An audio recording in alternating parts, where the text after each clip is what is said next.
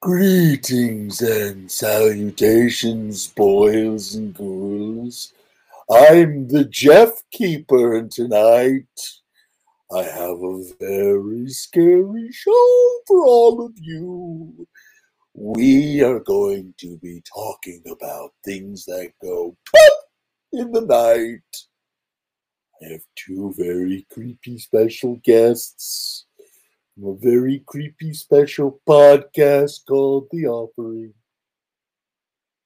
The first guest I'd like to introduce is a man that I've known for some time, and his name is Stone Cold Pete, aka Wolfgang. Sometimes when the moon comes out, he turns into a werewolf. Ooh! And the other person I'm going to introduce is someone who I just met. And he has a podcast called The Offering. The Offering. The Offering with Jerry Horror. Oh, it's scary stuff. And without further ado, I would like to welcome them onto my show. Sorry, I don't know why I'm cracking myself up here. Hey now. What's popping? Hey, how you doing? Good. How you guys doing? Good. Yes, Tales from the Jeff Keeper. That's right, Biz. You nailed it on the money. Let me move this little Frumess icon off of Pete's real estate. Sorry, Jerry, you got there's a little schmutz on your screen. I can't really do nothing. Maybe I could put this right here. Actually, no, that looks stupid. I'll just keep it right here. Okay, let's do a little housekeeping. Welcome, gentlemen. Welcome to the show. I'm so glad to have you on. Pete, you've been on once before. Jerry, this is your first time. Welcome to my show. Thank you. Jeff. Yeah, sorry, go ahead. Thank you for having us, Jeff. We're here once again, dude. Thank you for having us on your program. Oh, yeah. I'm sorry it took so long. It's just, I always told Pete, I say, Pete, sometimes you won't hear from me, but you will always hear back from me. I always get back to people. It's just always on my wackadoo time schedule. And you're a busy man. What can you do? I feel like you're busier than me, man. You're doing Pete just put out, if anybody's seen the movie Deathgasm, which is such a fun flick from down under in New Zealand, he teamed up with the creators of the director, I guess the writer and director of that, and they put out a sequel comic book. Congratulations on that. It's really great. Is that out? Thank you, buddy. Thank you. Yeah, it's out. It's out in stores. You can go out in stores right now, pick up Deathgasm, issue 1. That's rad. And Jerry, please tell me more about The Offering. And by the way, if anybody really wants to check out Jerry's Offering, what Jerry is offering, if you go down into the description, you can go right to Jerry's show, the podcast that he does. Jerry, take it away. Tell us about it. Thank you for having me on the show, Jeff. It's a pleasure. I think what it is that The Offering as a podcast wouldn't have been able to be done 20 years ago. These are the stories behind the story. There's so many things that we don't know about, like as far as films that got made, because now the great equalizer being the internet, a lot of these stories have come to the forefront. For the most part, a lot of films, you want to call it Hollywood at large, you didn't really know things unless studios or specific talent or directors wanted you to know them.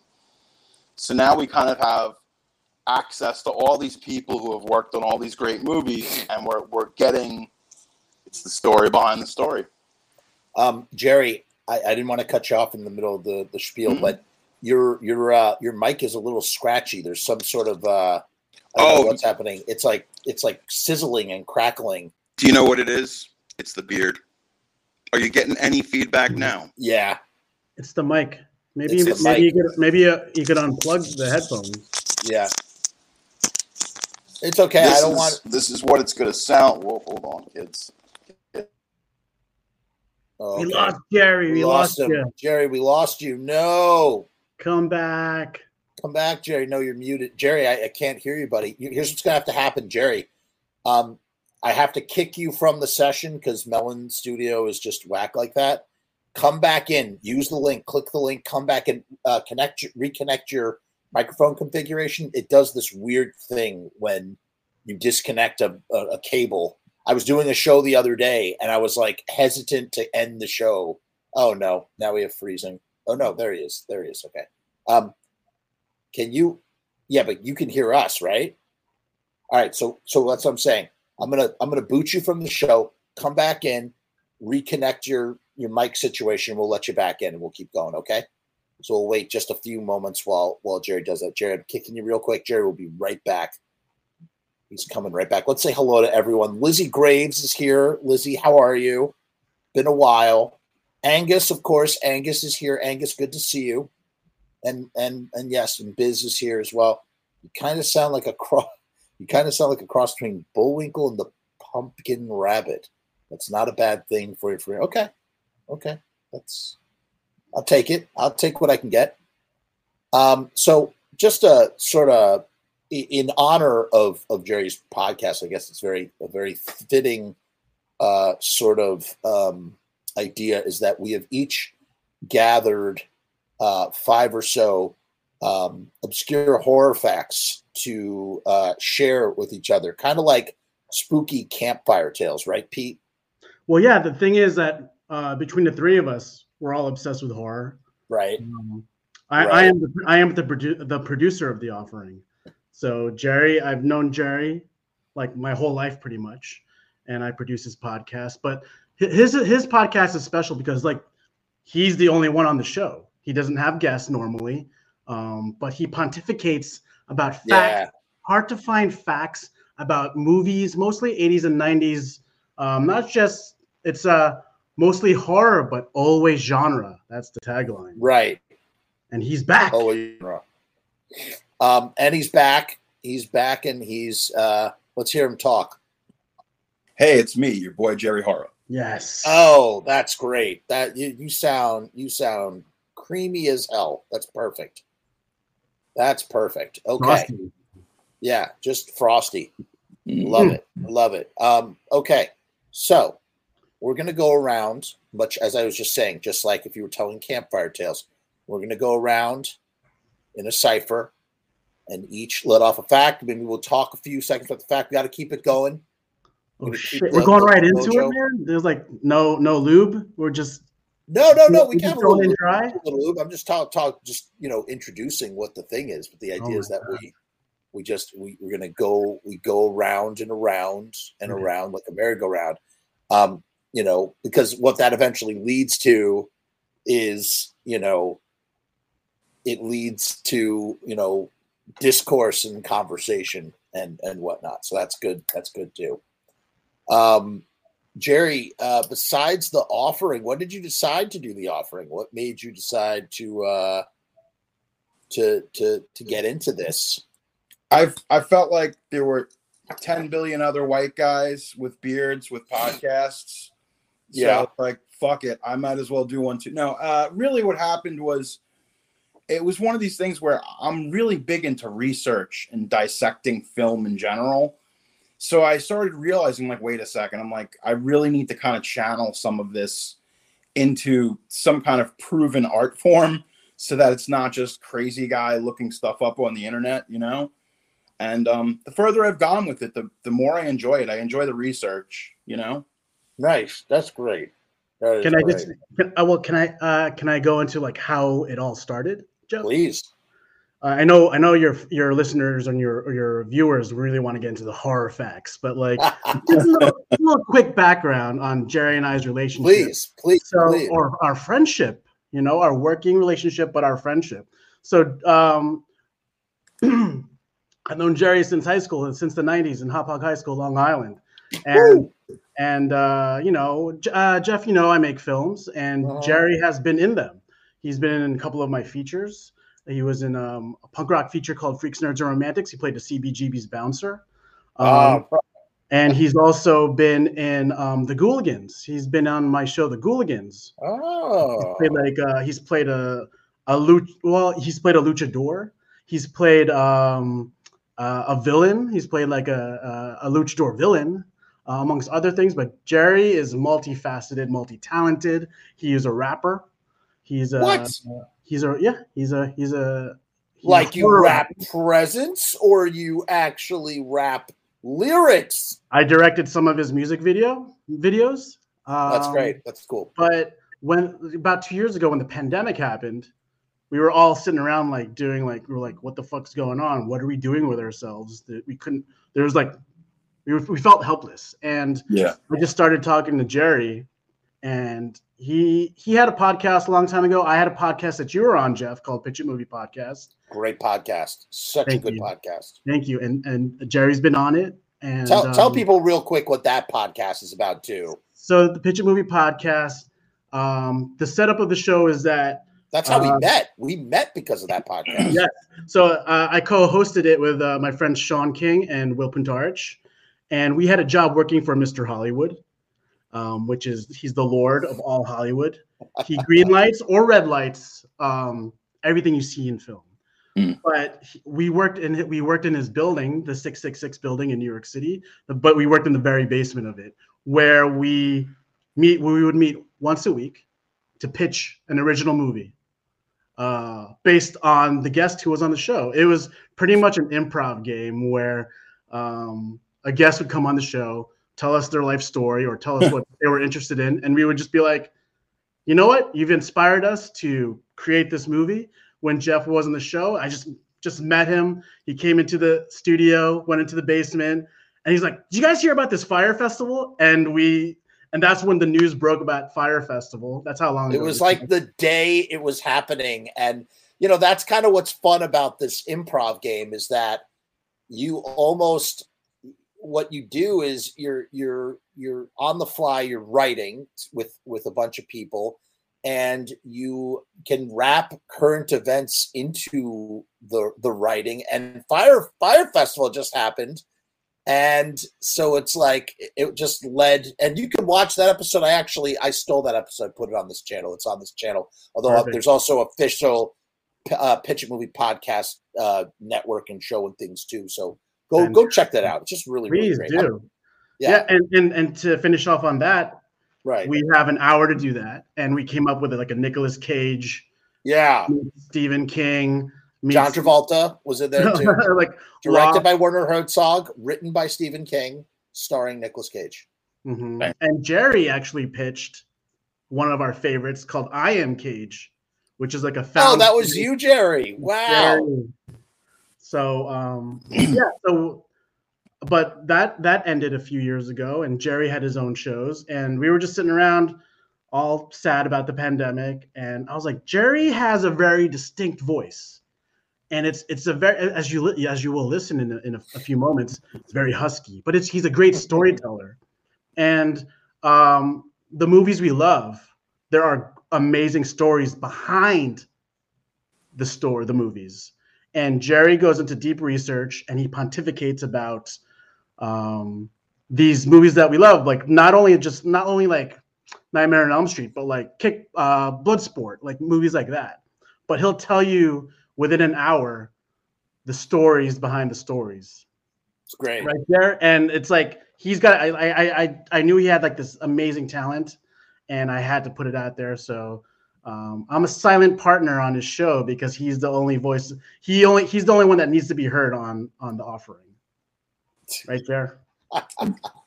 You're about to find out. Oh, shit. You done fucked around, Jeff. Now you're about to find out. I'm about to find out. I'm just letting you know, heads up. I think we're just going to have to roll with it, but your mic is it's scratchy again. It's doing the same mojo that it was before. So maybe it wasn't the microphone. It was something else that's causing it. It's a signal thing. I don't know. It's fine. We can hear you and everything. I just want to give you a heads up about that. I don't know if there's something that maybe comes. Maybe you should close some of the porn tabs on your computer, Jer. That could be helpful. It could be helpful. In any case, let us begin. And you know what? I'm gonna start us off. I'm going to take the first round and set the tone here. And this is okay, I guess this isn't exactly a fact as much as it is maybe a hot take, but it is factual in its sort of POV. It's one of my favorite little horror factoids. I kind of, the thing about horror factoids and all this sort of stuff and these stories behind the stories, just all that stuff is that, it's currency. It's currency with horror fans, right? And it's currency when you're making conversation and you're talking. And if you're a good linguist or conversationalist and you know stuff, it's like you swap stuff, you swap it, that whole sort of thing. So in any case, I'm starting off with the fact that Return of the Living Dead is just as much of a sequel to Night of the Living Dead as Dawn of the Dead is a sequel to Night of the Living Dead. Return of the Living Dead, one of my favorite horror films ever, one of the most meta horror films ever. Just really, really meta in that basically it is technically a continuation because the story that happens in Night of the Living Dead happens before the events of Return of the Living Dead. They just changed all the facts around it. It became a fictionalized movie. Movie was originally the idea was heralded by John Russo before it was rewritten by Dan O'Bannon of Aliens fame. So he kind of changed the whole thing. And then he turned it into Night of the Living Dead being a movie within the Return of the Living Dead world. But it still makes it the other official sequel to Night of the Living Dead. That's an opinion or a fact? That's a fact. That's a fact. That's a Jeff fact. I love how Pete so subtly is like, that's an opinion. No, I thought that's a good fact. That's like a factual. It's a fact. It's continuing the story from, within the story. It's kind of a fact. Okay, maybe it's a little bit. Maybe it's a half fact. Did they ever say why there were zombies in Night of the Living Dead? The Venus probe. Because in Return of the Dead is like toxic, like the toxic. Right, in Return of the Living Dead, it's 2,4,5 trioxin gas that's in the barrels. But that's what makes it so interesting. So long before the Human Centipede Part 3, you had Return of the Living Dead as a sequel, and yes, it's a factual sequel to Night of the Living Dead, Pete, because the damn title is Return of the Living Dead. And it's called Return of the Living Dead because it's a continuation. Angus in the comments says, I would call that a personal fact. Very, very politically stated, Angus. Fine. It's a personal fact, but that's my fact, and I'm sticking to it. I dig it. Any opinions, Jerry? Look, man, I love Return of the Living Dead. It's one of my favorites. Honestly, it's got a great soundtrack, great effects, great kills. You got Linnea Quigley; she's naked and dancing. What is not to like about Return of the Living Dead? Yeah, dude. Yeah, that dancing scene by Linnea Quigley sells it right there. If you know, you know. Oh yes. All right, who's going to out-fact me with the next fact? Go ahead. You go ahead, Jared. Okay, so let me do a little bit of table setting because that's how we do the offering. The year is 1988, and 20th Century Fox is trying to do a sequel to Predator. And Schwarzenegger's kind of got them on the hook. He's like, I want more money. So he keeps asking for more and more money. And James Cameron at that time is like, listen, he's like, I've got a really good idea for Terminator 2. He's like, we really need to do this. This is going to be the move. So they say to Schwarzenegger, they're like, listen, we're going to give you a good co-star. We're going to give you Patrick Swayze. It's going to be, like kind of like a buddy comedy in future Los Angeles. And he's like, I don't know, I need $250K more. And this is what Cameron told Schwarzenegger to do. And 20th Century was like, it's a bridge too far. We're not going to give you the $250K, because they just wanted to call his bluff, because they felt like Schwarzenegger was taking over the production as it is. So like, yeah, well, fuck it. We're not going to pay him. We're not going to pay him the $250. So really, that's all it came down to. Schwarzenegger would have done the second film. Now, where it gets a little bit wonky is, I mean, obviously we know history works out. Schwarzenegger goes with James Cameron. They do Terminator 2 Judgment Day. It's like one of the greatest movies ever made.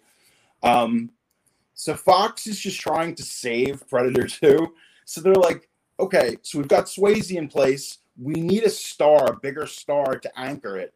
And like, that's how, you know, a couple of years makes a big difference. He was just, you know, hot off of Dirty Dancing. He's that next year, he, instead of doing Predator 2, Swayze did Roadhouse. So everybody's in a good spot. They're like, let's get Steven Seagal. And Steven Seagal was like, well, I feel like it should just be me and not Patrick Swayze. And they're like, well, we kind of signed Swayze on. So, and if you see Steven Seagal like on Homeland soil, you might want to call the authorities. The guy right now is like an enemy of the state. He's a big Putin backer. He's a big anti-Ukraine guy, and possible sexual trafficker, Steven Seagal. But back in the late 80s, early 90s, he made some really good movies. And he decided, no, I'm not going to do this. So they finally plugged poor old, my good friend from Lethal Weapon 2. What's the actor's name, Pete? Murtaugh. Friggin' Danny Glover. Yeah, Danny Glover. Daniel Glover. They plug Danny Glover in, and they say, all right, no matter what happens, whether it's Seagal or Swayze, you'll be the co-star. They lose Swayze. They lose Seagal. And they're like, fuck it. We're making Predator 2 with Danny Glover. And that, folks, is how that happens. Well, I mean, it makes sense because they're both produced by Joel Silver. And Joel Silver also produced Lethal Weapon, which starred Danny Glover. And, you know, it takes place in this. It's basically it's a procedural. It's like a action procedural instead of a comedy procedural with a Predator instead of and it's a great sequel at that. And I like procedural. Predator. Yeah, it's great. The procedural elements are just as great as the Predator elements. So yeah, it's great. It's good. Nice fact, bro. Very factual. Good facting. That was fact. Matter of fact about that one. Matter of fact. What about you, Pete? What do you got for us? I'm not like a horror trivia guy like you guys, so I try to do my best. I don't want to be a basic bitch here, but I'll do my best. Just piggybacking off of Jerry's Swayze facts. Swayze. It's about a fact about on the set of Ghost, how actual ghosts were seen on the set of Ghost. So Ghost with Patrick Swayze was shot on the Paramount lot. The same lot where Happy Days was filmed. And Happy Days, later on, when Happy Days in the 80s had Poltergeist star, diminutive star Heather O'Rourke on the cast. And as many of you know, Poltergeist is well known as a cursed film, right? Many cast members have died tragically, including Heather O'Rourke, who died as a child. But during the Happy Days times, or not the Happy Days times, but she was a cast member.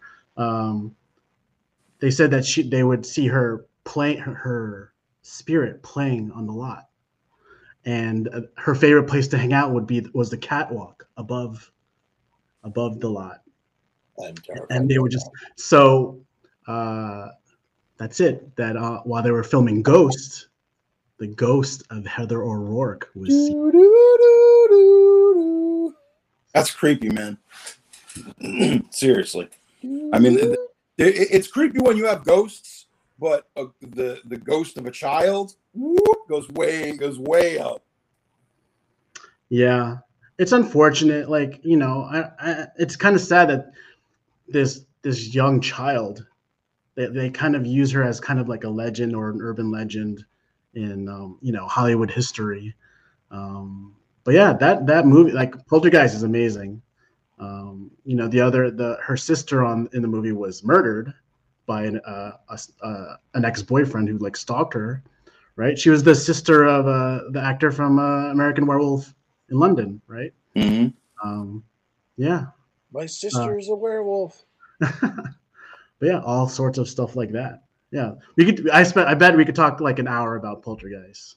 Oh, ho, ho, ho, ho, ho. The bodies were real. The cadavers were real corpses in the in the pool. Mm-hmm.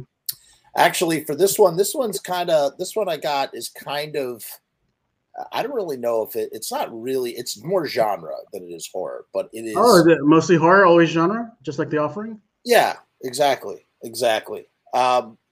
This is a fact that kind of breaks my heart a little bit, because it makes me kind of think of like what could have been.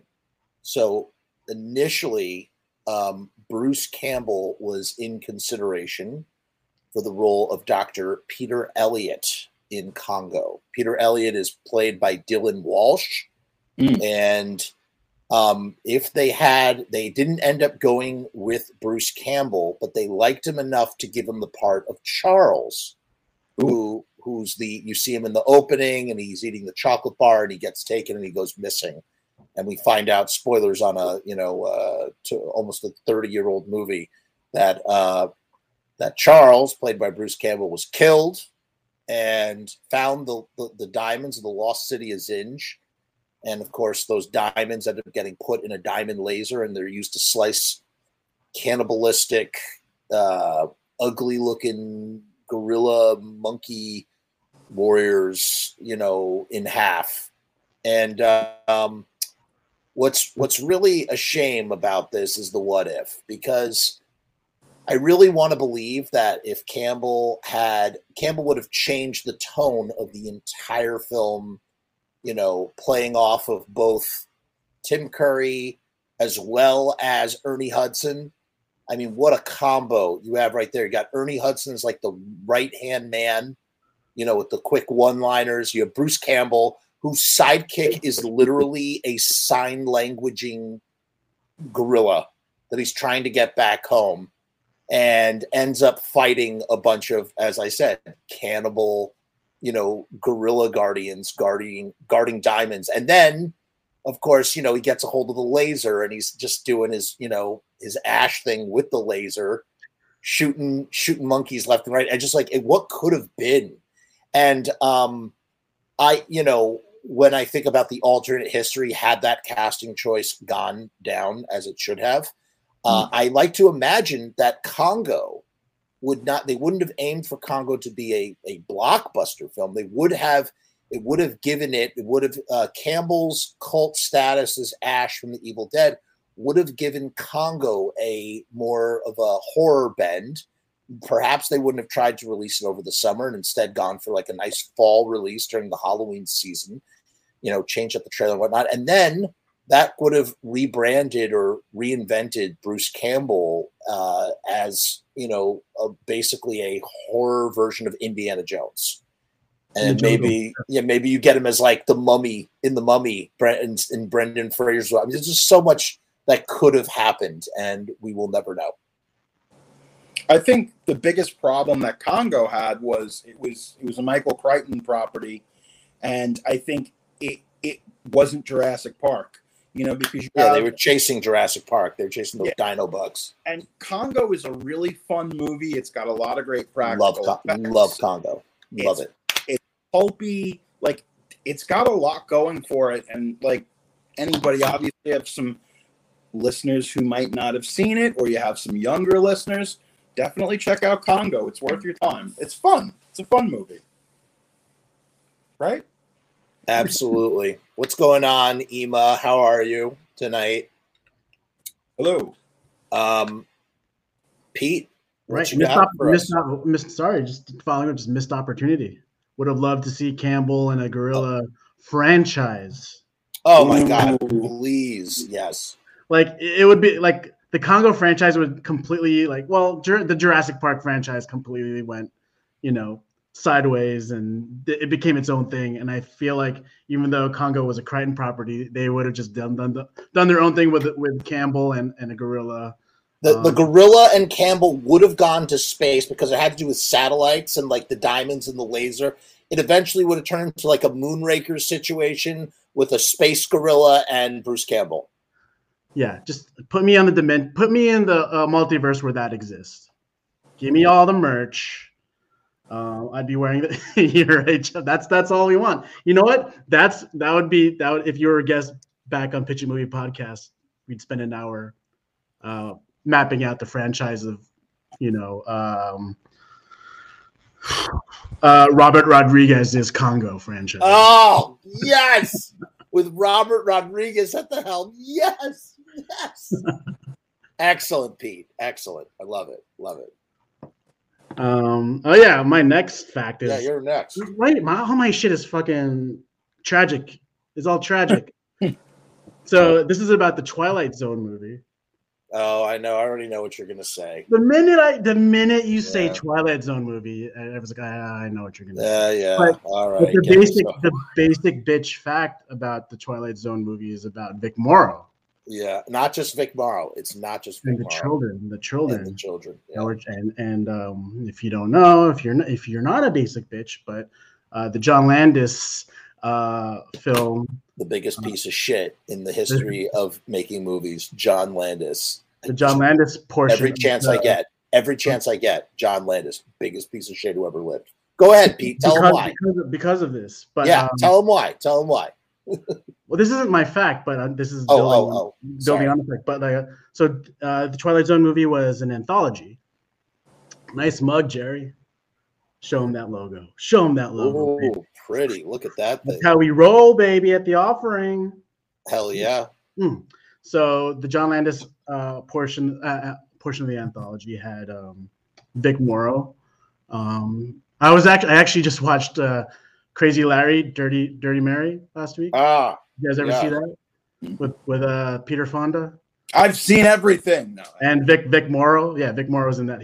Which he spends most of his time in a helicopter chasing a tanager. Jesus. So, but yeah, on the set of Vic Morrow and two young children were dangerously close to special effects, a crashing helicopter. Oof. And he was beheaded, and the children were also killed. And John Landis was ultimately found not responsible in the court of law, but criminal that happened. You are the director of this film. I just want to say, also as a side note, fucking Steven Spielberg left the country at this point because they were doing pre-production on Temple of Doom, and his lawyers advised him. So actually, I've heard a rumor. I don't know if it's true. By the way, John Landis, Steven Spielberg was absolutely done with John Landis after this whole travesty went down. Of course. And was like, I never want to speak to you ever again, blah, blah, blah. But allegedly, there's no way to prove that this is true, but it is alleged that Steven Spielberg was on set that night when it went down and was swept away and disappeared from he was powerless. I mean, it wasn't like he was, he wasn't the supervising, I don't think he was the producer. Maybe actually, he was. He was. The studio, everybody involved, the lawyers got Spielberg out of the country, and because they had already begun, they were in heavy pre-production for Temple of Doom, but they were like, yeah, you're going to go to India. Yeah, I want to see this version of the Fabelmans. Yeah, I want to see that. I want to see, right. They got to get Spielberg out of the country into India. That's where little Sammy Fabelman is witness to a murder. But the fact that I found was I had no idea that Vic Morrow's daughter is Jennifer Jason Leigh. What? Yeah, they were estranged. They were estranged. And her big debut film, Fast Times at Ridgemont High, premiered merely a few weeks after his his crazy death. Dude, It's freaking insane, man. Like later, like so they were filming Twilight Zone like during the summer, and Fast Times was premiered like the end of the summer. So yeah, that's a crazy fact. So the whole thing was like just the fact that Jennifer Jason Leigh is, who's a legendary actress on her own, but yeah, her father was Vic Morrow, who died in Twilight Zone, the Twilight Zone movie. damn. Whatever you do, do not look up that. Do not go on YouTube and look that up. Well, the accident? No, you want to know something? Everybody. Yeah. Well, I'll tell you something. You know what? You know what just boils me rotten about the whole situation is that, you know, it does kind of tie into what happened with Alec Baldwin now, in an extent. And look at what Alec Baldwin is facing: manslaughter charges. And now, whether you say that he should or shouldn't, I'm not here to debate that. That's not the point of it. The point is that somehow John Landis managed to avoid, as the director of overseeing the production and the stunts and everything, somehow managed to not do any jail time, not be charged with anything. You know, when Coming to America came out, he gave tickets to the premiere to the jury who sat on his trial and claimed he was not guilty. Wow. Oh yeah, it's all in the book. Go look all this stuff up. John Landis, and I love how people hate John Landis' son because he's also just a ginormous piece of shit. But like, go look all of it up, and you'll see that the apple does not fall far from the tree. And things, when that happens, things get sticky. And you know what else is sticky? Do you guys know what else is sticky? What? Stickers! Stickers are sticky. I knew he was going to this channel is sponsored by riotstickers.com. Look at all the stickers they printed up already. I'm drowning in stickers. Now, riotstickers.com is the sponsor of this channel, and we are running a very special deal with them. This deal is absolutely insane. If you have some sort of creative endeavor, if you have an icon, a logo, an image that you need printed up, you can get 1,000 stickers for $79. That's 7 cents per sticker. These stickers have a UV coating. They're printed on vinyl, so they're waterproof, they're sunproof. They'll last twice as long as leading competitor stickers. They have a shelf life, or they have a outdoor life of about 4 to 5 years, man. And I'll tell you, I've stuck these stickers around, and I come back, I check on them because I like to test out. I like to test this on. They don't just do stickers. Look at this banner. Look at this banner that Sharpie printed up for me. They do T-shirts. Look at this. I have buttons. I have bottle cap openers. There's no end. Here's a magnet. Is there no end to the madness of Sharpie Riot and riotstickers.com? So what you're going to do, the only way to get this deal, and I dare you to go on the internet and try and find a better deal. You're not going to. Not for the value from an independent businessman who's personable and treats your designs with such tender, loving care. You go to riotstickers.com/Frumess. That's it. There's no promo code. It's down in the description of this video and every other video like it. You go, you click on that link, and that's going to bring you to the deal. That's the only way you get this deal. Again, 1,000 stickers for $79. That's 7 cents a sticker. Let's play the Less Than Jake 60-second theme song before we continue with hearing Jerry Horror's next horrific fact. If I could just find it right here. Where the hell is it? It's somewhere. I'm stalling for time now. It is. I see it. It's right.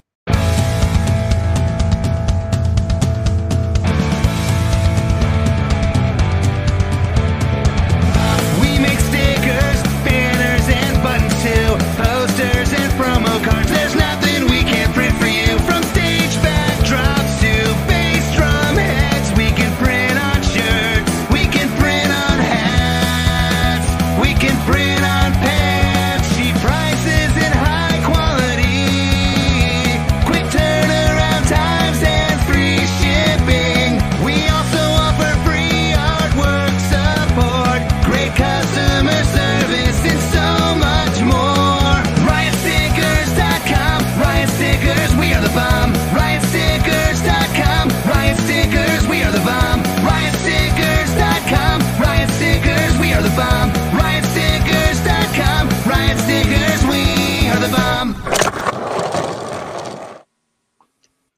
Yeah, baby. All right. What do you got for us, Jerry? There were two very different versions of the 1988 film Child's Play. Tom Holland, director, we didn't know this up until recently with like the Scream Factory, Shout Factory, 4K release. We didn't know a lot of this stuff. There was a lot more shot for Child's Play, the original, that like they essentially there's a version of this film that is much more a thriller and never really gets you to the, they shot like an additional hour of footage, all usable stuff that was more about Andy, the loss of his father. It was a much more heartbreaking movie to watch with a child actor. It was almost like there's a version of this that Tom Holland might have been going for an Oscar for that little kid, ultimately the studio, like at that time, MGM really needed a hit. This was before they were going to sell to Turner. This was kind of like their last gasps of the 80s. And there was like two different films being made. One film was this dazzling visual effects film with a puppet, and the other was this thriller / psychological drama with a child. And they were always that was elements that were always competing, and that Holland had wished would join together. The original finale of the film, which is funny because Home Alone would come out like 2 years later. Home Alone, the finish of Child's Play was originally Andy fighting Chucky with all of these toys like remote control cars. He sets traps around the house. It was like a different finale. And it's funny because I would have liked to have seen that. It just, like a year or two later, it gets completely mirrored by Home Alone.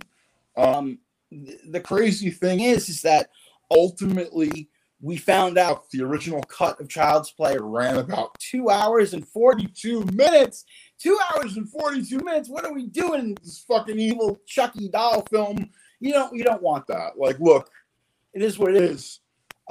Studio gets ahead of it. The producers are like, fuck this. This movie needs to be an hour and a half, and it needs to play in as many theaters as possible because MGM is losing money, like, by the millisecond. I think ultimately it worked out, but it's kind of crazy, right? Like, it was almost this 3-hour psychological epic, and it sounds like who would thought that was a good idea, right? Right. Yeah, like Jeff said, I would have not the 3-hour version, but I would have liked to see that original ending. Oh yeah. Just like Andy fighting back, Home Alone style. As a matter of fact, it sounds like that stuff got ported into Brian Usna's Silent Night, Deadly Night Part 5, The Toy Maker, because it doesn't quite have. Yeah, I mean, there's some overlap there. I would have just liked to have seen some Andy using his toys to fight Chucky. That would have worked for me. Yeah, I mean, we were at that point, like I was a kid, like it would have been like, yeah, that's how you kill the evil doll. Right. But you know what that does? I mean, that takes away the original Child's Play. Child's Play got campier and sillier as the sequels go on. And, they're all helmed by Don Mancini, the original writer of Child's Play. And he made them campier and campier and sillier. But the original 1, 2, 3, they are deadly serious films. And I want to say that part of what makes that first one so deadly serious and so scary in that moment when she opens up the battery cover and there's no batteries in there, it has to be because they decided to change the tone and not include that ending. So it's a thriller. As much as it is a horror film, it's a very well-crafted thriller. It's a great film. I love I'm watching the Chucky series right now on Shudder, and it's really fun. So, Jerry, you like the Aubrey Plaza Child's Play movie too, right? I really liked Child's Play 2019. It's funny because Megan came out. Megan, she's in She's in the remake. Oh, Yeah, I did not know that. Brian Tyree Henry. It's got a great cast. It was a great remake. I enjoyed it. I loved it. It's one of those things. I wish they would have just let it be its own thing and not called it Child's Play. It didn't need to be called Child's Play. It didn't. Nope. Yeah, it's messed up. No. In fact, it's funny. They have that Bruce Campbell. Speaking of Bruce Campbell, they have that Bruce Campbell horror film called Black Friday. You could have made it centered around Black Friday, had all that same sort of stuff going on, and just that could have been Black Friday, and that would have been interesting. So, better movie. That recent Christmas movie with David Harbour. Violent Night. Violent, yeah. Fun, very fun. But it had that whole running joke of like, are they going to Home Alone it or what? Right. And then it actually like pays off when the Home Alone scene shows up, and it's freaking gory as hell. Yeah. But in a very funny way. Can I just rattle off a rapid fact here? Because this one just it's breaking my brain. So you guys, you're aware of, and everybody like a cold open. It's how long you go before you get to a title card or something of that nature. The longest cold open in a horror movie. I know what it is. What do you think it is? All right. Well, I don't want to take it. I don't want to take it away from you, but I think I know what it is. I'll let you say it. But I want to hear what your guess. I want to see if you're right. All right. I will. I just felt bad because you were in the middle of telling us the fact, and then I just interrupted you. Is that okay? Can I say what I think it is? Yeah. Mandy. Ooh. Wrong. I was gonna say Scream. It isn't. It isn't. Because this freaks me out because it's something that you don't think of. Like, I've never thought of like what is the longest cold open, but cold opens can be very important in a horror movie because even like if you see stuff like Barbarian, it's like its own little self-contained mini movie, and a lot of horror films do that. Like even like recently, like Halloween Ends. There's that whole sequence with the kid in the beginning, and it's like its own little short film, and then you hit the title card. It's Friday the 13th, 2009. 23 minutes and 39 seconds until you see a title card. The kids in the Mandy, the weed in the woods. But I mean, to argue it, I'm sorry, but it happens halfway through the movie in Mandy. Oof. Yeah, you're right. So if you're counting, if Mandy is at least, it maybe not straight up horror, but it's horror adjacent. It's a genre for sure. You don't see the Mandy title card until he makes the axe, and that's literally almost an hour into the movie, just about an hour into the movie. So I would argue that fact, but I don't know. Would that if the title comes near the end of the movie, is that considered a cold open? But it's not near the end of the movie. It's the middle of the movie. It's literally halfway through the movie. I would consider that like maybe a stylized choice, maybe, halfway through the movie is a. Well, what about 23 minutes into the movie is also a stylized choice then? So I would argue that Mandy has the longest one. But look at Drag Me to Hell. Oh, love that movie. I love that movie too, but the whole movie is a cold open. and people always forget Drag Me to Hell is a PG-13 movie. Oh my God. When that I'm watching it, I'm going, fuck, no one's getting dragged to hell. What the fuck? I'm just like, and then all of a sudden. I know you're a huge sound design guy, Jeff. But, I watched that movie. I saw it in the theaters, of course. Sam Raimi, you had to see his movies in the theater. But the second time I saw that movie was on edibles, and I literally thought demons were scratching on my walls. The sound design and Drag Me to Hell, dude. Watch that movie in edibles, surround sound. It's incredible. I recently found another side fact that the movie Megan that just came out, that they were shooting for an R for that too.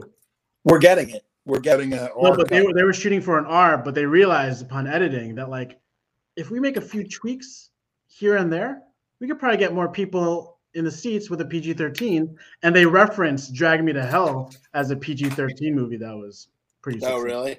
And they were like, if Drag Me to Hell was a PG-13 horror, maybe we could make Megan one too. Well, the thing that what the problem with that, or not the problem, but what happened was they had a brilliant marketing campaign. They introduced us all to Megan with TikTok dance, and they realized that they were marketing to an audience that was a lot younger than would be able to see the rated R version of the movie. So they chose to do a PG-13 release because they knew that they would be able to get younger kids in because they were familiar with the Megan dance, which was all part of the plan in the first place. So younger kids, or as the SNL skit posits, for the gays. Is this the first horror movie for the gays? I don't know. It could be. It definitely could be debated for sure. Happy Thursday, Alberto, to you as well. Cheers. Who's the next Factmeister here? I've lost. I did 2. How many did you do? 2. I did 2, I think. Did I do 2? I did 3. You did 3. Okay, I think it's. The circle broke somehow. It did break. Fine. I will. Okay, I have one. It is shit. I just had it in my head, and oh yeah, right. Dawn of the Dead. Dawn of the Dead was supposed to end on a much darker note, and we have to be very careful about the words we use when discussing this ending because YouTube's algorithm will punish us for saying certain words. So I'm going to use different words in order to avoid such penalties. But the original ending of Dawn of the Dead, it's been much contested over the years. Was it shot? Was it not shot? It absolutely was shot.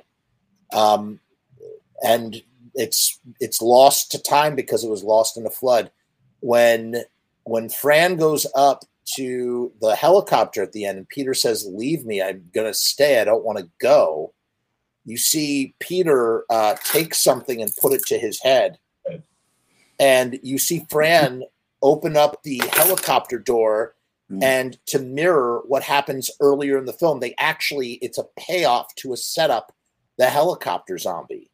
If you remember early in the film, when the zombie accidentally chops off its own head with the helicopter, that was supposed to set up for the dark ending, where when she hears the shot go off, she throws her head up into the propeller blades, and that's the end of the movie. And when they got to the end, they did a take, they did the scene. And I think it was George Romero who was like, we love these characters too much. We have to give them a happy ending. And so they chose instead. So when you watch Dawn of the Dead, and you can see the exact moment where they just deviate from the original ending, because he goes like this and she puts her head out because she decides, I can't go without Peter. And when she hears the pop, she knows that it's over for me and my baby. And apparently that ending was lost to time in a flood. I think it was it wasn't Image 10. I don't remember the basement facility where they kept the negative. But you'll often hear back and forth. George has denied that this ending was shot. But Tom Savini, who did all the special effects, as we all know, he adamantly remembers, and I believe Michael Gornick, who shot the movie as well, both confirm that was indeed the original ending, that it was shot. George Romero never denied that wasn't the original ending. I think he said something along the lines of, we never shot it, which was not true. They absolutely shot it, lost the time. I mean, what was it, in 2015? They discovered 9 minutes of Night of the Living Dead. Nobody knew that this extra 9-10 minutes existed. Anything's possible. I've seen some weird stills, especially from the Romero stuff. So it's anybody's guess at this point, For sure. Right on. I'm just like Jerry's sound is going fast. Slow. I know. Yeah, I wasn't going to say anything, but power through. Jerry, your microphone is something so overmodulated. It's like possessed by a gremlin. So you go like this up in the air. It's not. That's an exaggeration, but you go up and down where your voice goes down, It's and kinda then cool. it goes back up. It's so crazy. Your panel sounds haunted. It's cool. I like it. Your panel is haunted. I like it, but yes, I noticed that too as well, Pete. Sorry, I just got distracted. We were like silent for a second because I was like, it was kind of funny to me. Pete, it's your turn. Yeah, mine's just a quick little tidbit, but maybe we could elaborate upon it. But it's about the Dakota Hotel in New York City, where Rosemary's Baby was filmed. Was also where John Lennon lived and was. Yeah, that's probably a common fact that people know. But yeah, I had no idea. I live in the city, and I play softball there all the time, across from there in Central Park, and it's like this beautiful Gothic looking hotel, and there's a lot of weird things that happen there, including the fact that when John Lennon lived there, he swore he saw a UFO there. But Rosemary's Baby and John Lennon, a little connection there. I don't know if we can elaborate upon that. That's it. Nice. That's a good one. Okay. Anyone else got one? I have another one. If you want me to. If you want, I think it's Jerry's turn, but you can go again. Sure. Jerry, you want to go?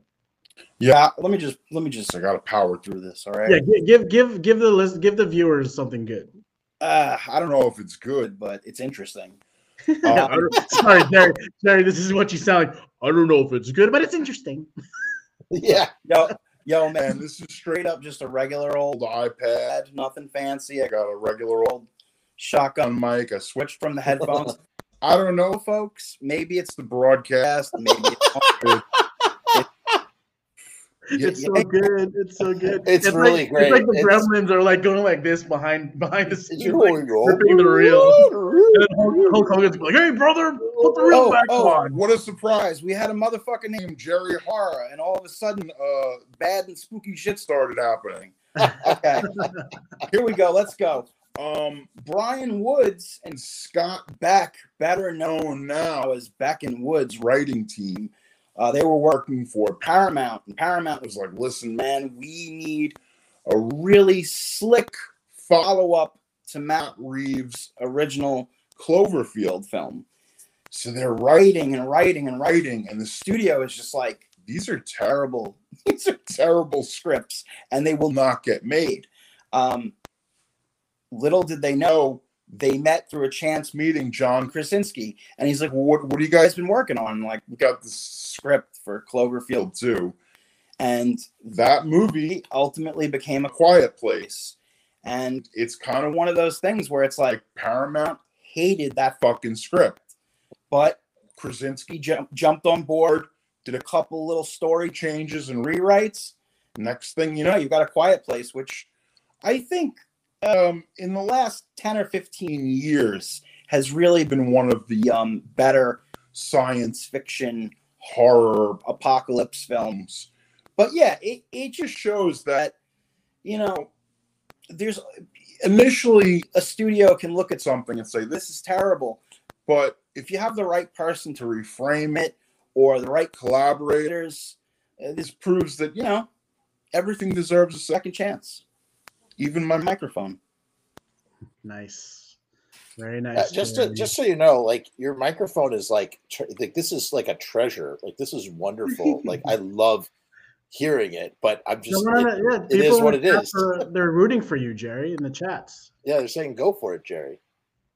Jerry. Yeah, it's really interesting about like The Quiet Place because, or like just this whole story of Cloverfield in general, where it's just Cloverfield 1 was one of those. I went to like a special screening of Cloverfield 1 back in 2008 when that movie came out, and it was one of those things where it's like free screening for a movie. So you go, me and my friend Jake, we went to this bar, and the cast of Cloverfield 1 was pretty much all unknowns, right at that point. Right. And they're at this bar, and if you remember that movie, it's it's a found footage movie, but it's like the beginning of the movie is a going away party for one of the characters. So Jake and I go to this bar, and it's a going away party for the characters, and all the actors are there. And I kind of like recognize Lizzie Kaplan. Lizzie Kaplan and I were standing next to each other at a bar, just waiting for drinks. And I'm like, this girl is really cute. Lo and behold, we go to the movie, and it's freaking everyone there is on the screen. I'm like, holy shit, that's really awesome kind of marketing thing where they put you in the movie. But even like 10 Cloverfield Lane, like wasn't that originally that wasn't a Cloverfield movie, and like last minute, like all they did was just did reshoots for the end where Mary Elizabeth Winstead just pops out and there's a fucking Cloverfield monster there. Like how genius is that? Even though like any follow-ups to those two movies have kind of tanked, but I kind of like the idea that A Quiet Place is part of the Cloverfield universe, even though it's not official, right? But kind of sideways. It's kind of like the sideverse of Cloverfield. They should keep trying to do, like, was it Cloverfield Paradox? I didn't see that one. Yeah, and that was another movie. That was just another movie that they said, hey, right, we got no angle to market it. They slapped Cloverfield on it. I think one of the cool facts about Cloverfield Paradox is that if you time it along with the original movie, when like the machine explodes in Cloverfield Paradox, is timed perfectly with shit exploding in the original Cloverfield. Oh, I didn't know that. Yeah, it's kind of like the Dark Side of the Moon, Wizard of Oz. Yeah. Yeah. Groovy. Rad. Groovy facts. Okay, you did, what is that? That's your you just did one. Jerry, is it your turn or is it my turn? I don't remember. I think it's your turn now. Oh, it's my turn. Okay. Yeah. All right. So here is a really great rad fact. So for years I have watched, occasionally I have put on Deep Rising. Love this movie. Great friggin' movie. It's a crime that it never got a sequel. Same director, by the way, as both Van Helsing and The Mummy and The Mummy Returns. That's the Treat Williams one? Yeah, the Treat Williams one, right, where he's doing an Ash sort of rip-off character. The end of the movie, they wash up on that island, and something is coming towards them, and there's a catchphrase, "What now?" And I always wondered, like, what did they have planned for the sequel? What was it supposed to be? And as it turns out, that was because they were trying to introduce, long before we had our shared universes, whatnot, that was supposed to introduce King Kong. That was supposed to lead into a follow-up movie with King Kong. And they were supposed to have washed up on Skull Island. And it never came about. And it still makes for a really great button. It's just a great little like end, epilogue to the whole situation. It totally fits with the movie. It's a really fun action monster film. It falls into so many different categories if you wanted to, and it's just got every element you can imagine. And that dude is just a great director. I think he also directed Virus with Jamie Lee Curtis and Donald Sutherland. Maybe not. And I just really enjoyed that movie, and that fact always blows me away. So another missed opportunity: Treat Williams versus King Kong. Oh man, yeah, that would have been okay. Going back to being Pitch It Movie Pete with you, Jeff and Jerry. Yeah, another missed opportunity would be Treat Williams and his friends washing up on shore, and there is Bruce Campbell with a Congo gorilla with a arm. He's already fighting Skull Island prehistoric creatures. Bruce Campbell team up with Treat Williams. Couldn't ask for anything better. Take it, Mr. Hollywood. $11 billion. $11 billion gajillion. That would be perfect. I love it. Jerry, floor is yours. That's this is not a crazy one. If I can open my See, what I do is I make little notes in my my iMessage, iNotes. Yeah. So let's see. Let's go into. Oh, this is a good one. Everybody knows about the classic Stephen King adaptation that Stephen King hates, The Shining, directed by the late great Stanley Kubrick. This is kind of a weird fun fact that we didn't discover up until about, I think, 5-10 years ago. So when you see the pages in the book, it says all work, no play, you know, Jack being a dull boy, that whole thing, just typed over and over again. And there were a bunch of production assistants, and there were people who were furnishing the production, and they said they still never figured out who wrote all the stuff typed, you know, because back in we didn't have word processors, we just had typewriters. Somebody typed it over and over and over again. And the rumor or obscure fact is that Stanley Kubrick typed it, and it was a way of him having to deal with everybody and everything that was going on the set. That was a way of him self-soothing. So he would, every night, he would write, you know, all work and no play, make Jack a dull boy. And apparently he enjoyed it because he wrote it pages and pages and pages of it. But it wasn't just like normal type. It, like as Wendy keeps turning the pages, they're all kind of they get gradually more and more weird. Yeah. Right? They get like, you know, design, but it's also all work and no play makes Jack a dull boy. Yeah. And that was all Kubrick. No? All Kubrick. Wow. Kubrick. Wow. What a weirdo. What a weirdo.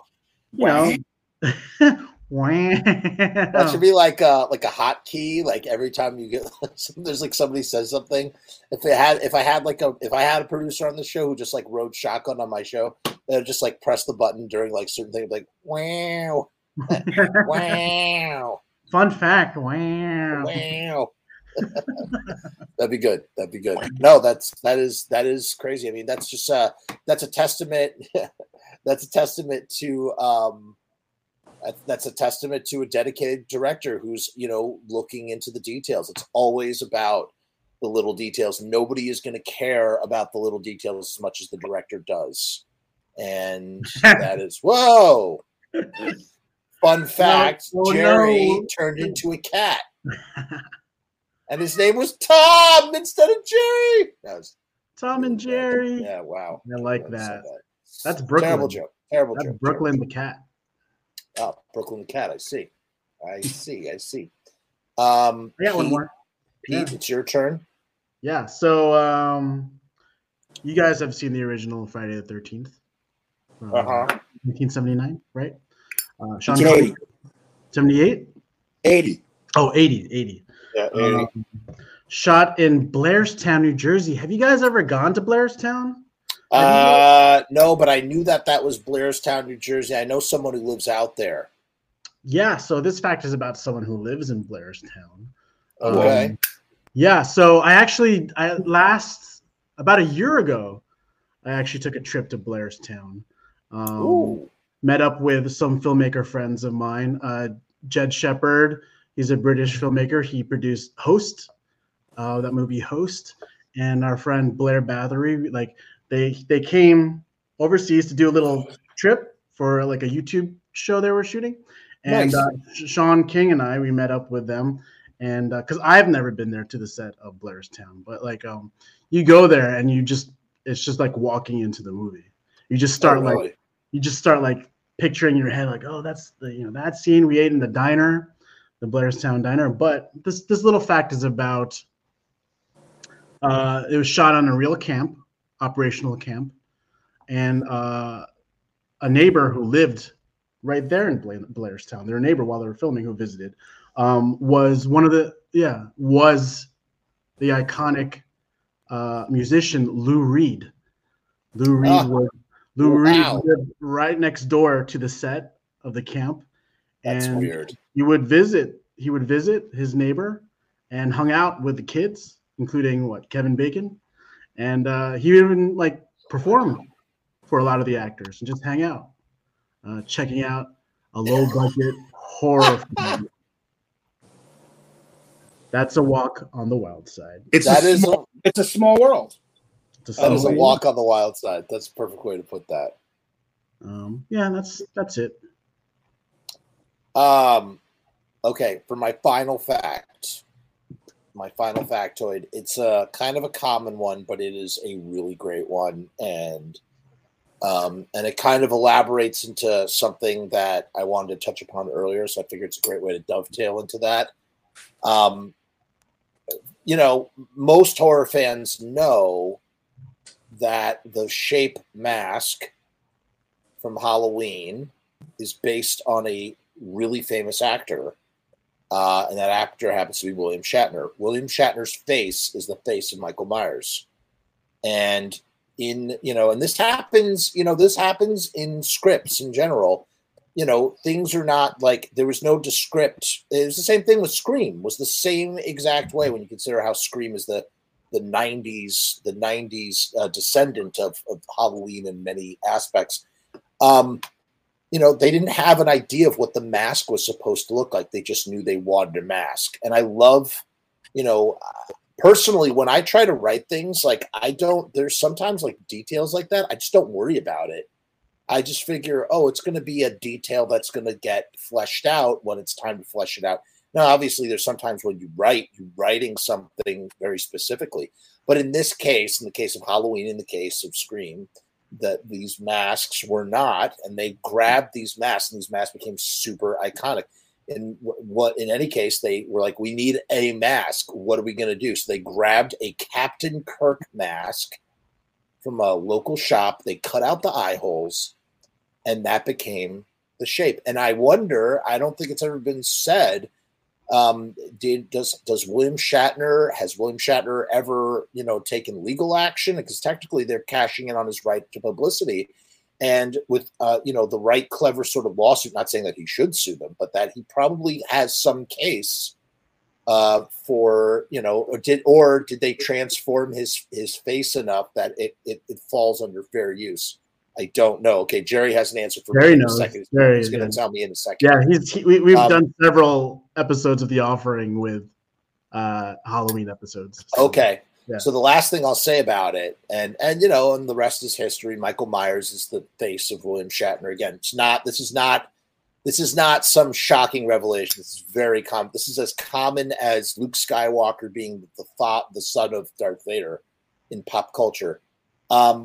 What is interesting, though, is we were talking earlier about how Halloween, we were talking about I wish we lived in that parallel universe where we got that movie. And I've often felt that way about the Halloween films. I feel like the proof that we live in an alternate reality is that they decided to make 12 films with Michael Myers, because it's so common. I've said this a bunch of times on the channel, but it so reminds me of that scene in Back to the Future Part 2 when he's in Hill Valley Square and he sees a sign for Jaws 19.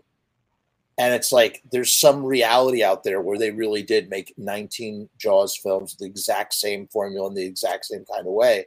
And I think evidence that we live in an alternate reality is that we literally have that many Halloweens. Because originally the idea was that after Halloween 2, they were going to change directions, and Season of the Witch is the only proof that Halloween was going to turn into an anthology franchise, which would have ruled. I would have loved that. I bet you, and there's another alternate universe somewhere where that is a time-honored tradition. Every year we have a new Halloween film that has come out. There's 30 years. It's just like James Bond.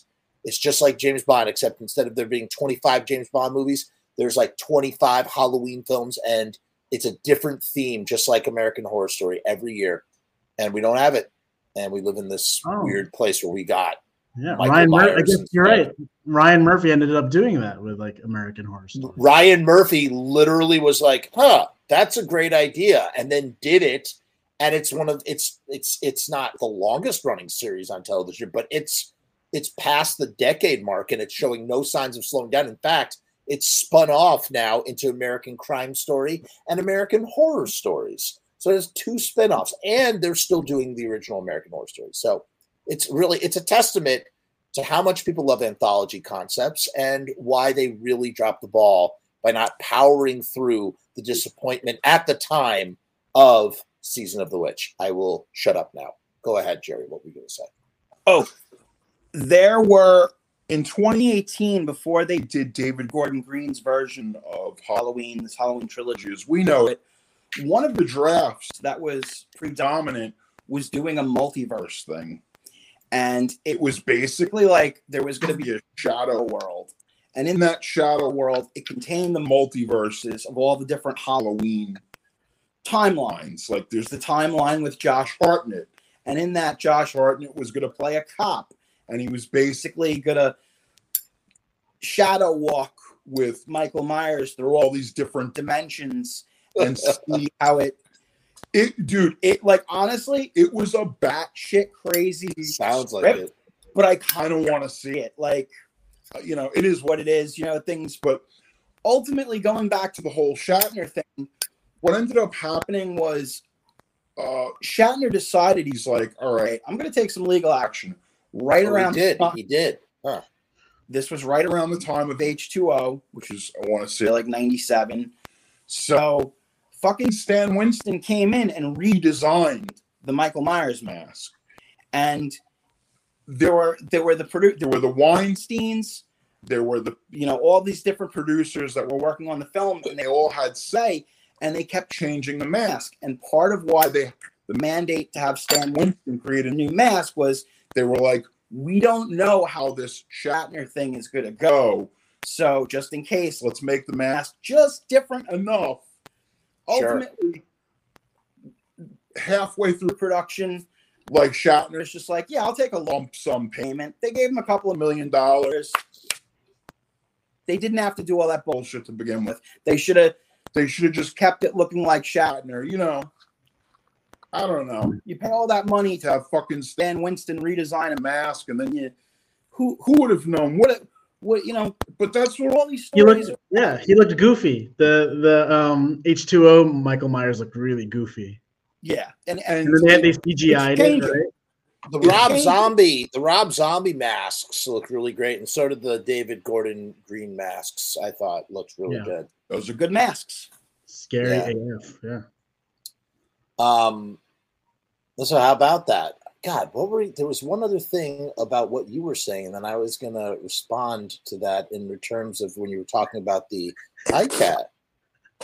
Rare kitty. What's the name of your cat, Jerry? This is Brooklyn. Brooklyn. Hi, Brooklyn. Jesus, what was I thinking about? And you made me think of, we were talking about the parallel.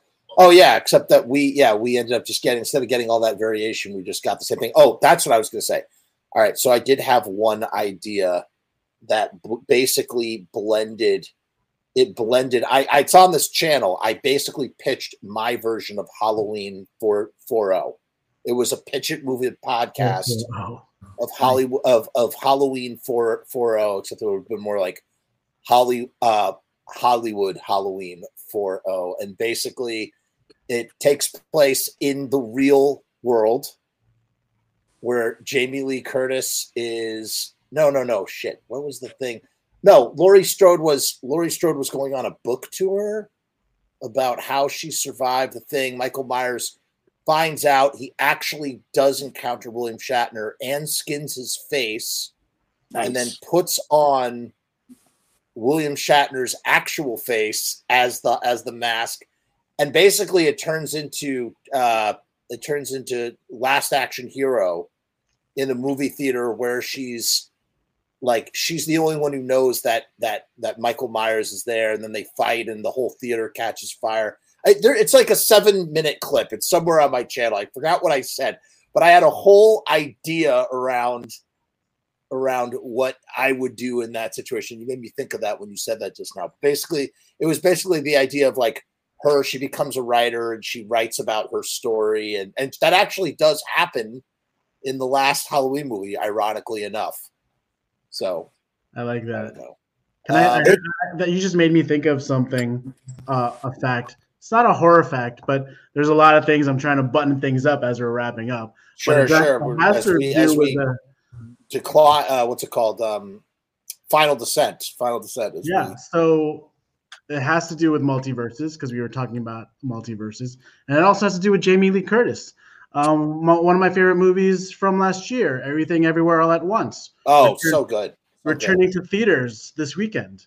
Oh. Everyone go out there because it's amazing. But I got to meet those guys, the Daniels. Yeah, my friend my friend Jake, once again, he works at the Ghetto Film School where he gets filmmaking students to meet filmmakers. And the Daniels showed up with Stephanie Shu, and they gave like a hour and a half long, a seminar to these high school kids. And one of the things I learned that from that seminar was the original script. The original conceived script of Everything Everywhere All at Once was a reunion for Jackie Chan and Michelle Yeoh. Oh, that would have been cool. And that's what they originally pitched. That was the original draft, original version of the first draft. And they actually had Jackie Chan as the lead originally, with Michelle Yeoh. And so as they went on into production, or not into production yet, but pre-production, Jackie Chan had to drop out. So they were like, what are we going to do now? We still have Michelle Yeoh. That's still huge. So they rejiggered the script and they made it. The film was originally focused on Jackie and it was a male lead instead of a female lead. Oh, interesting. So as drafts and drafts go on, they're like, we still have Michelle Yeoh. So then they focused it on Evelyn, the character of Evelyn. Perfect. And they kept working on it and like, there's nothing here. We're missing. So then they started focusing on the mother-daughter relationship. But they just kept working on the drafts and drafts and drafts. But in another multiverse of a movie about multiverses, there is a version of that where Jackie Chan and Michelle Yeoh are battling Jamie Lee Curtis through multi-dimensions. I do like the world where we live in, where Ke Huy Quan is raking it up. Yeah, dude, I'm very happy for that, dude. Yeah. Hell yeah. I'd like to thank my guests so much for coming on. It was so nice to meet you, Jerry Horror. Yo, thank you. Pleasure. It's all mine. And if you want more of this stuff, go check out The Offering. The link is in the description. And I want to thank Stone Cold Pete, who is truly a podcast master of his own right. Go check out the Pitch Movie Podcast. And, just Pete is a man with many fingers and many pies, and he's just always doing cool stuff. And that's what I really admire about him greatly. He's always out there and just a really bubbly, enthusiastic, just awesome dude doing his thing. Let's close with one final fact. And this is another super well-known fact, super well-known. Everybody knows this. I think it's pretty freaking well-known. But much like Orson Welles' Citizen Kane was the first film to ever show a ceiling. The first film to ever show a flushing toilet was Alfred Hitchcock's Psycho in 1960. So for almost 60 years and thousands, think about the thousands of productions, the thousands of stories that have been told up until that point. Not one of them ever showed a toilet flushing, probably for many reasons. But that is the first time that we see in cinematic history a toilet flush. And you think about how common that is. Like, not common, but like it's something that is fairly, I would say it's common. It's a common thing. You would see something like that. So also the first time anyone saw Janet Leigh's giant dookie going down the toilet. That's right. So massive burrito size. So deleted. Speaking of Jamie Lee Curtis, right? Her mom. That's her mom. Totally forgot about that. So there is a legendary deleted scene. This is really something else. There's a legendary deleted scene where, after Janet Leigh is stabbed to death in the shower, her bowels release, and she just takes this giant steaming pile of shit just comes shooting out of her brown eye, all over her dead corpse, and goes swirling down the drain of the shower. First time that ever happened in a film as well. Just giant bowel evacuating horseshit that came out of her butt. And then the studio, which was already taking a risk on this film, was like, we can't do that. Alfie, you can't do that, buddy. We'll let you keep the toilet flushing, but you got to take the dookie out. And so they cut out this scene. It's lost the time. They destroyed the negative. And the next time they didn't. He's like, as long as I get to keep the negative to jerk off to in my own private viewing of. That was a good Hitchcock, man. That was good Hitchcock. See, Jerry Horror and Pete will return in the future, where we do, instead of 5 obscure horror facts, we're going to do fake facts just like this, where we talk about the alternate history from popular movies. Well, just like the one I just did just now, and that'll be that. And we'll do that at some point in the distant future, when life is not so hectic. I'd like to again thank my guests.